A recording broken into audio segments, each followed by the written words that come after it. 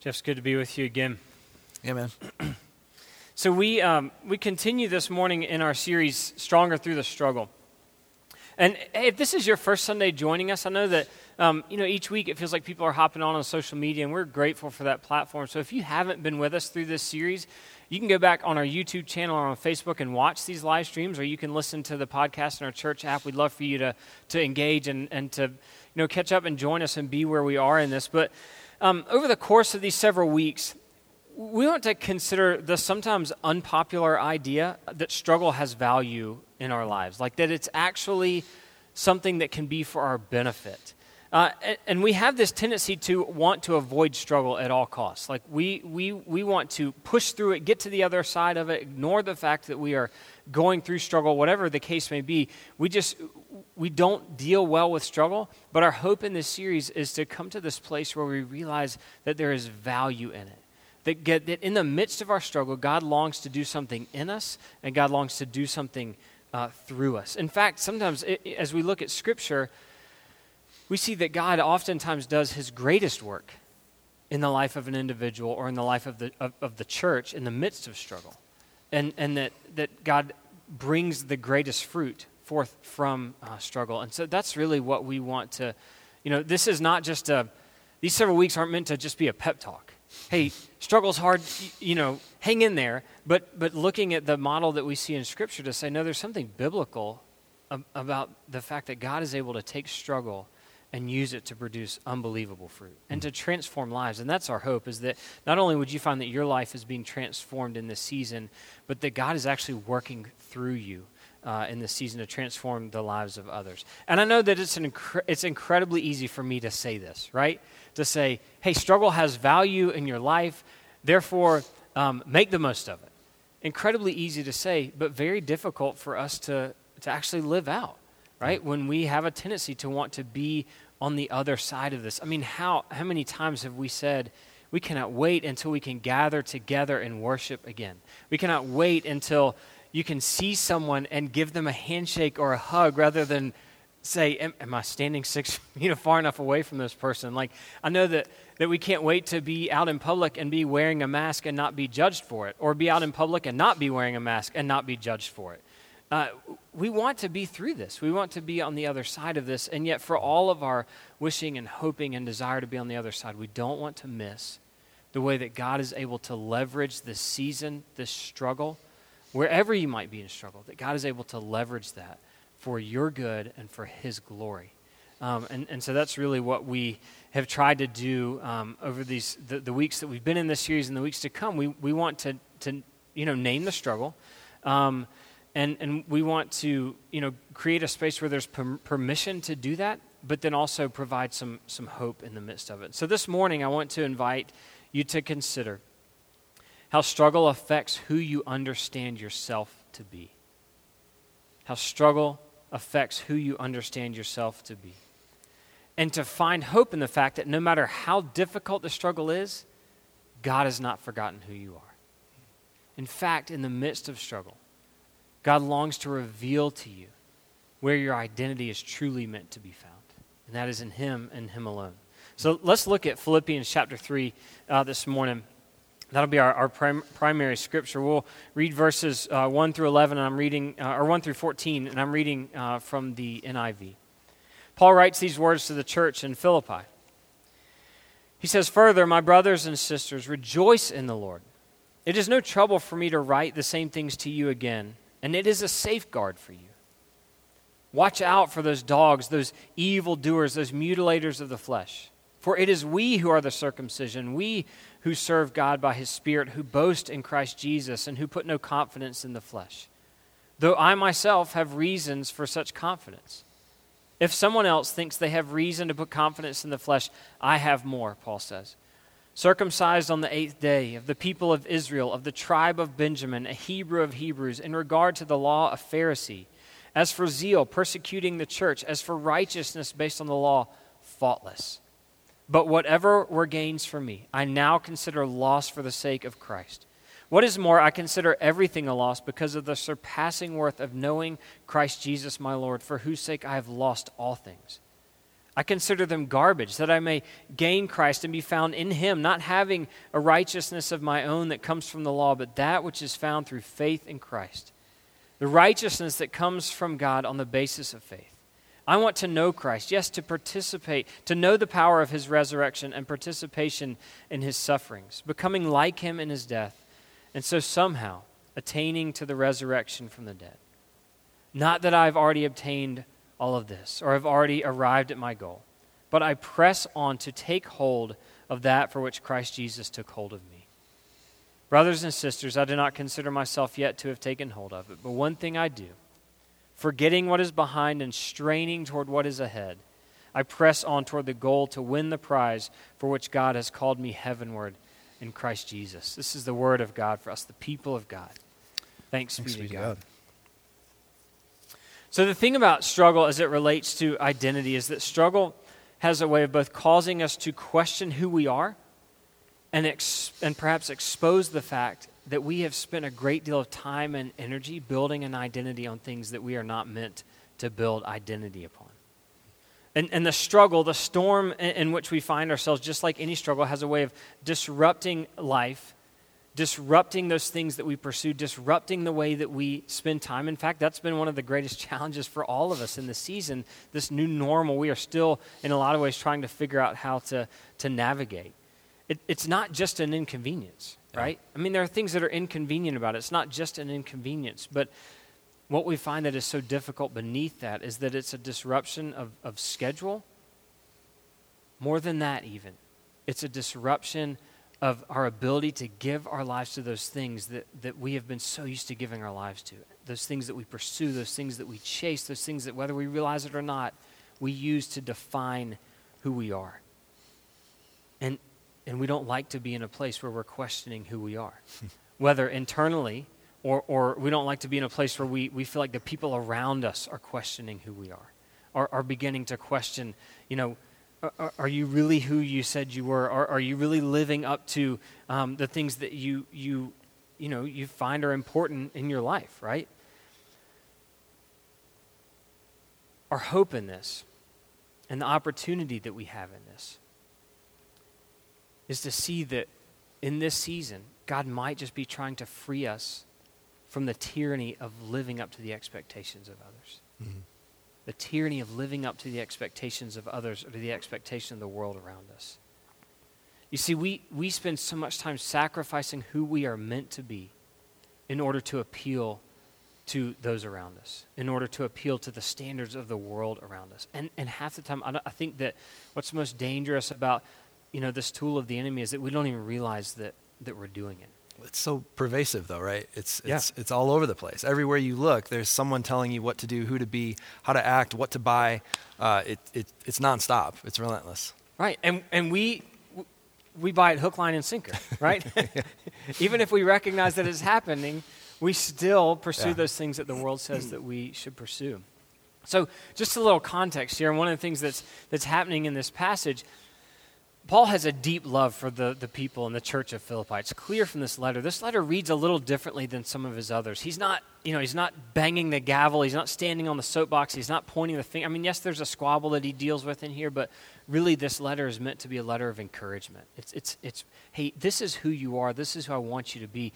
And in this passage in particular, one of the things that Paul is worried about happening, if it hasn't begun to happen already, it's the same thing that happened to the church in Galatia, is that kind of after Paul has come through and the church is trying to live into their identity and who they are, what does it mean that I belong to Christ? What does it mean that I've been welcomed into the family of God? And considering what that means in everyday life, you have this group of people that come along behind called the Judaizers. And essentially those are faithful Jews who are see it as their role, because they are passionate about being God's people and the way of God.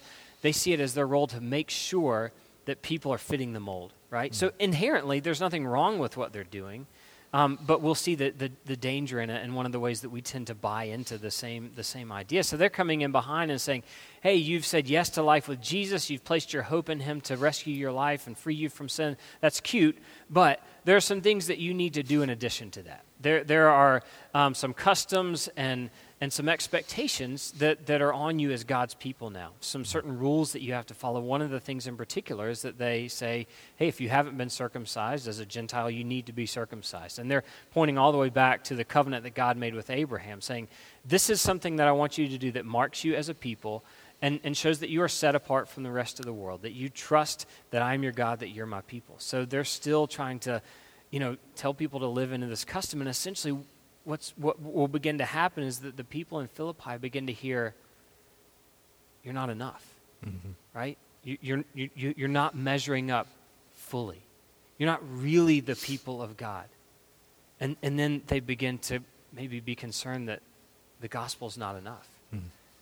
And so they start to question their identity as God's people and as, what it means to belong to God. So I just wonder, Jeff, for you, like, how has this season, and maybe not just this struggle, maybe struggle in general in your life, like how are there ways that has caused you to question identity? Yeah, of course. I think, I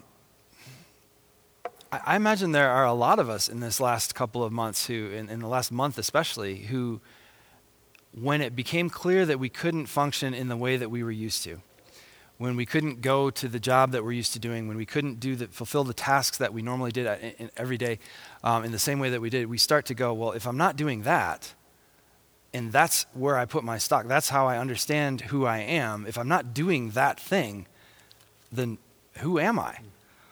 And I know for me, in this season, it's been a little different, but I had another time in my life where that was really, really prevalent. And that was, I felt called to leave my job. I worked in the computer industry. I was a software engineer. I trained for that in college. And just felt like my time in that field was coming to a close, and decided to move from Colorado, where I was working at a software company, back to Michigan, where I grew up. And there were a lot of people who wondered if I had kind of lost it. Like, what are you doing? Like, you have this great job. You're taking care of everything's secure. You're living in Colorado. It's awesome.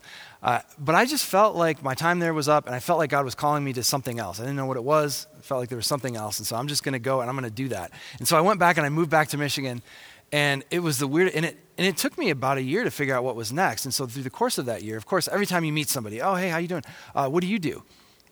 Well, I wasn't doing anything at that time. I was trying to figure out what was next. And people don't like that answer. It's a very uncomfortable answer. If you say, what do you do? And you say, well, I'm just trying to figure out what's next. You get these blank stares and these, okay, you're a little strange. Right. Because that's not who we are, right? Immediately, like, we all do something.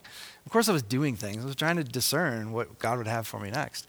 Eventually I gave up on answering that, and I just said, I'm doing some software consulting until I figure out what I want to do next. Because that made people feel better, right? Like, oh, okay, you're doing something, good. Anyway, that was a time for sure where when the things that I had normally done, who defined who I was, were gone, all of a sudden I had to think about, okay, well, if I'm not doing this thing that I studied for forever, this thing that I paid money for, all these tests I did, if I'm not doing that, what am I doing and who am I? Right. And so when I try to think about, like, what would be a helpful way for us to think about this? Because sometimes that can be a difficult question to answer.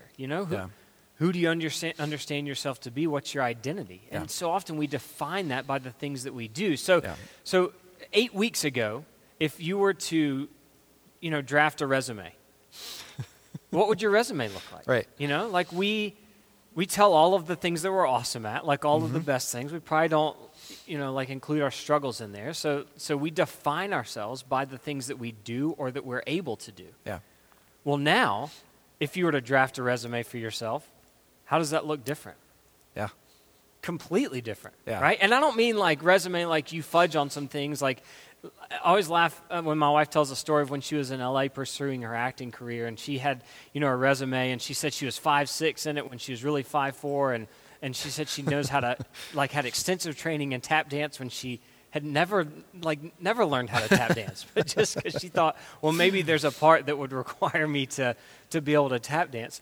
But so I don't mean like you fudge on the resume. I mean like if you were to be honest, how do you define yourself now? Yeah. Some of us might just say, I'm keeping myself alive. Or like if you're a parent, like I'm keeping my children alive. I feel like that's about the best, that I can do. So in this season, I wonder, how are we defining ourselves? From the outside looking in, like what would people say is the driving passion of your life?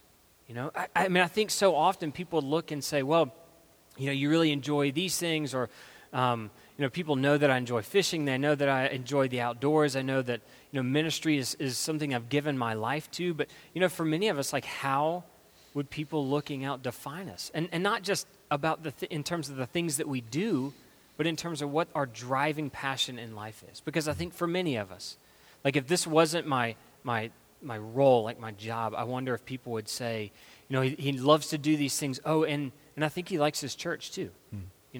Like, that's just an add-on.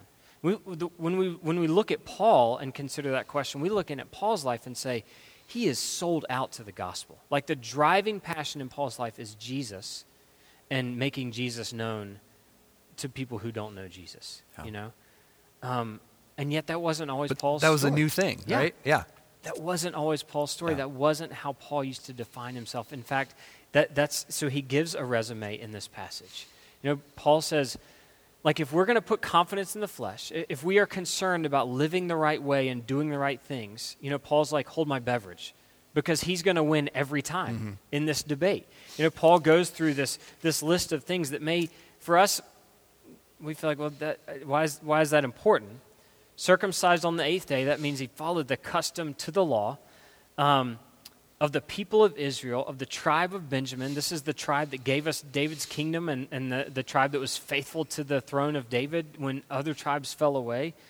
Hebrew of Hebrews, he was born to the right parents, like born into the right family in regard to the law of Pharisee, which means like he had like the utmost love and appreciation for the law. He wanted to uphold it at all costs. As for zeal, we know what Paul's zeal looked like. He was a persecutor of the church. Like, I'm so passionate about what I believe that I'm willing to put a stop to this thing that looks different, right? Yeah. And so Paul holds this up, and while some of those customary things and while some of the history there might be lost on us, Paul's devotion to his faith, we would look at that and say, man, Paul is the gold standard. And often when we're reading Scripture, we say, gosh, if I could have the faith of Paul, if I could have the same kind of passion, drive my life that Paul does. And so even we would hold him up as a standard, and yet something happened in Paul's life. Paul encountered Jesus, and through that encounter with Jesus, Paul is now able to look at these things and say, he doesn't just say they're not as important. Right. It's garbage. Yeah. All of that stuff that I held as being of utmost importance, that when I've run my course, that God would look at me and say, well done, good and faithful servant. He realizes those are ultimately empty pursuits without the power of Christ, right? And don't hear me say, like, being faithful is unimportant. Don't hear me say that, having a deep understanding of who God is and building your life around that is unimportant. But Paul realizes that unless his identity is found in Christ instead of found in these things that he's achieved, he's ultimately no one. Yeah. Right? Yeah. And so to the point that he's saying, I'm willing to throw all of that stuff away if it means that I may know Christ more. I'm willing to throw that stuff away if it means that my identity might be found somewhere other than in Jesus. And so I wonder for you, like, where have you found hope, or where have you found freedom in things that have been stripped away in this season? It's funny that you said resume. I had written that down there. For me, that was when it really hit me, that all the stuff that I had done in the computer world, it was 10 years after the fact, and I'm writing a resume as I'm trying to apply for churches to do internship and stuff like that. This was after getting a call to ministry, realizing call to ministry, all that stuff. And I realized as I wrote this resume looking for church work, all the stuff that I had done before came down to one line. It said I was a computer consultant for this company for these years. And I was like, whoa, all that stuff, like 10 years worth of work, is now just one line on the resume. That's crazy. And yet, during that time, the thing that I was most passionate about was following what God was calling me to do next. And so that was the thing that filled up the rest of the resume, right? That was the thing that filled out my understanding of who I was. It was all these things that God was calling me to, all these things that God was saying about who I am in Christ that I had always known on some level, having grown up in the church and whatever, but was discovering in a new way and in a deeper way that I'm more than just what I do. Yeah. Yeah, we tend to live life with the credit column in mind, right? As long as the credits to us outweigh our deficiencies, we're okay. Yeah. Or as long as our credit, we come out looking better than the person next to us, then we're doing okay. And what Paul has done here is he has filled up the credit column and then taken a red marker and marked through all of it. Yeah. And said, I don't want to be found trying to pursue a righteousness of my own. I don't want my identity to be found in the things that I've done or the things that I can do. And I think the thing that's important for us to understand here is for Paul to speak this way about his accomplishments and to speak this way about the way that he's been faithful to who God called him to be up to the point where he met Jesus. And now to say, all of that's garbage. I'm willing to lose everything if it means that I can know Christ more deeply. The thing that he's exposing, I think, for us is that you can't plant a foot in each camp, right? To plant a foot in my achievements and my accomplishments and the things that I've done and what the world says that, who I should be and the way I'm living into that, and then to plant a foot in my identity in Christ, we're always going to feel torn. We're always going to feel exhausted in our life and in our faith. And that's not what Jesus intends for us. That's it's not the life that we are created to live. And it's not to say that God doesn't give you things to do. It's not to say that God doesn't give you work to do. I mean, that's part of how we understand that God has called us to be a part of the creative process of him growing his kingdom and establishing this kingdom on the earth is in the work that we do. And it doesn't even mean it has to be ministry. If you're a parent to the glory of God. If you're a spouse, love your significant other to the glory of God. If you're a parent, whatever work God has given you to do that to the glory of God. But be careful that doesn't begin to define who you are, right? Yeah, and I think back to, and I don't know if I'm preempting where you're going here, but I think back to Jesus' baptism passage, right? Right. I mean, Jesus certainly had things to do for God and for God's kingdom, right? Jesus had a pretty good resume, Son of God, that's not bad. But at the same time, when and Jesus had a lot of work to do, right? Jesus did all these different miracles. Jesus did all this kingdom work, bringing God's kingdom here on earth. And yet, when he's baptized, he hadn't done any of that stuff yet, but Jesus is in the water, and God says, "This is my beloved Son. This is my Son whom I love, with whom I am well pleased." That was the resume, right? That was the only thing you need on the resume. God's son or daughter. That's who we are. And God is pleased with us for that same reason. Yeah, you bring this to mind. It's one of my favorite passages in Paul's letters, and it's found in Ephesians. Paul begins this way: "Praise be to the God and Father of our Lord Jesus Christ, who has blessed us in the heavenly realms with every spiritual blessing in Christ. For he chose us in him before the creation of the world to be holy and blameless in his sight. In love, he predestined," that means he decided ahead of time, "that we would be adopted as his children through Christ." Now, what did you do to earn your adoption? Right. Nothing. Right? God decided, before the creation of the world, that he would do what was necessary for us to be adopted into, as his children through Christ.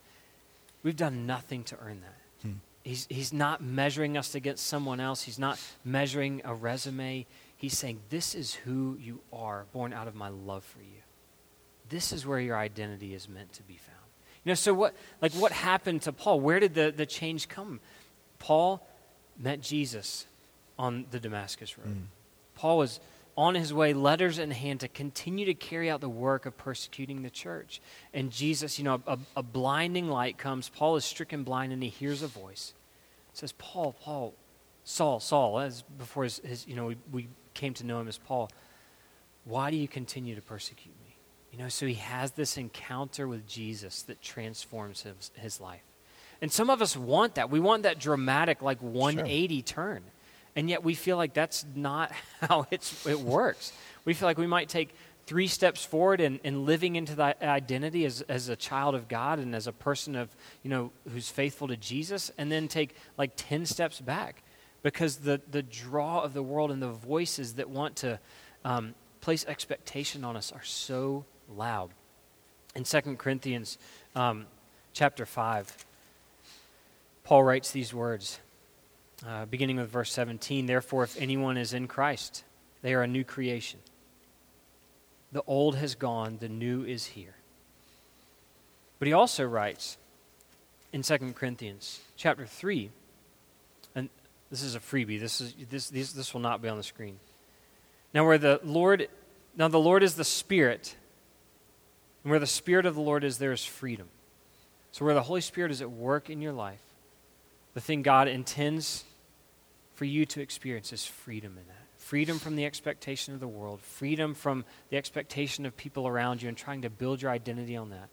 Where the Spirit of the Lord is, there is freedom. And we who with unveiled faces contemplate the Lord's glory, that means we can approach God without anything hindering us because of what Christ has done, are being transformed into his image with ever-increasing glory. So we see there that it's this process of transformation. Yeah.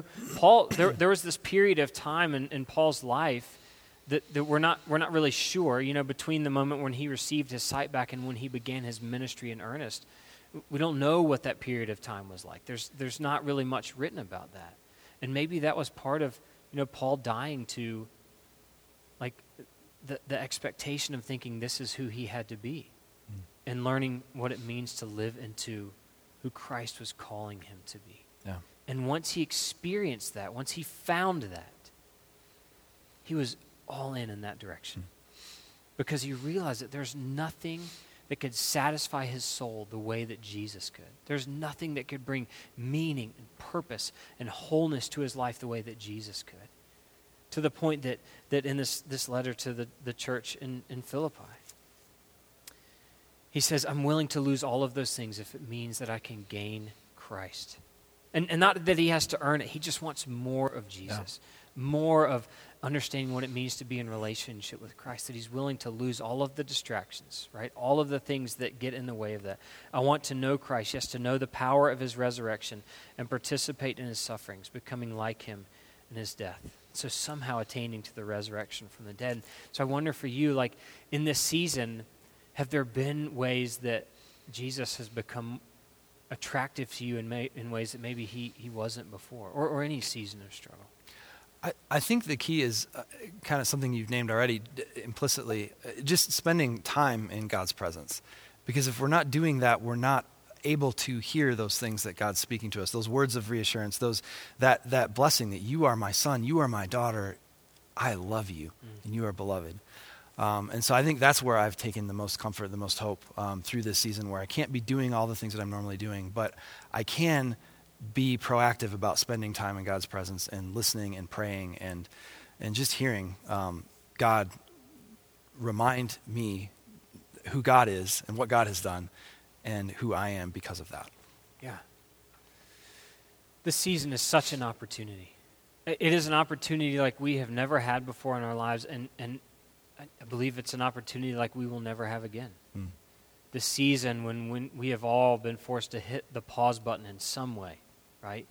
And things that we are used to doing and that we're used to defining us are being stripped away. And so we just invite you to consider what it means to find your identity in Christ. And what would it mean for your life to be rooted in that? And look, I can hear the arguments because I say them myself and say, man, so often I don't feel worthy of the love that Jesus has for me. But there is nothing that you can do that puts you outside of the reach of God's grace. Nothing that you've done, nothing that you think about doing, none of it can put you outside of the reach of God's grace. And so we want to encourage you to use this season to examine those things in your life that maybe you've built an identity around, and to see that they're all, for all of us, proving to be weak right now. Right? I mean, I find myself wrestling with, and who am I? Am I defined by the things that I do? Or am I allowing myself to be defined by who Jesus says I am? What would it look like for you to examine some of those things? To examine them for what they are, and to live your life in passionate pursuit of Jesus, knowing that he is the only one that can truly satisfy your soul. How would your resume begin to look different if you were defined by who God says you are?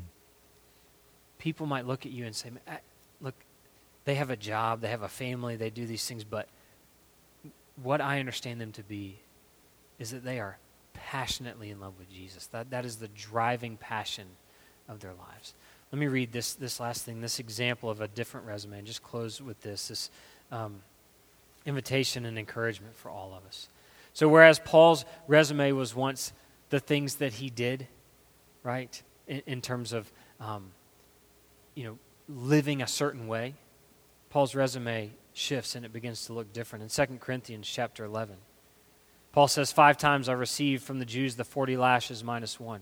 3 times I was beaten with rods. Once I was pelted with stones. 3 times I was shipwrecked. I spent a night and a day in the open sea. I've been constantly on the move. I've been in danger from rivers, in danger from bandits, in danger from my fellow Jews, in danger from Gentiles, in danger in the city, in danger in the country, in danger at sea, and in danger from false believers. I've labored and toiled and have often gone without sleep. I've known hunger and thirst and have often gone without food. I've been cold and naked. Besides everything else, I face daily the pressure of my concern for all the churches.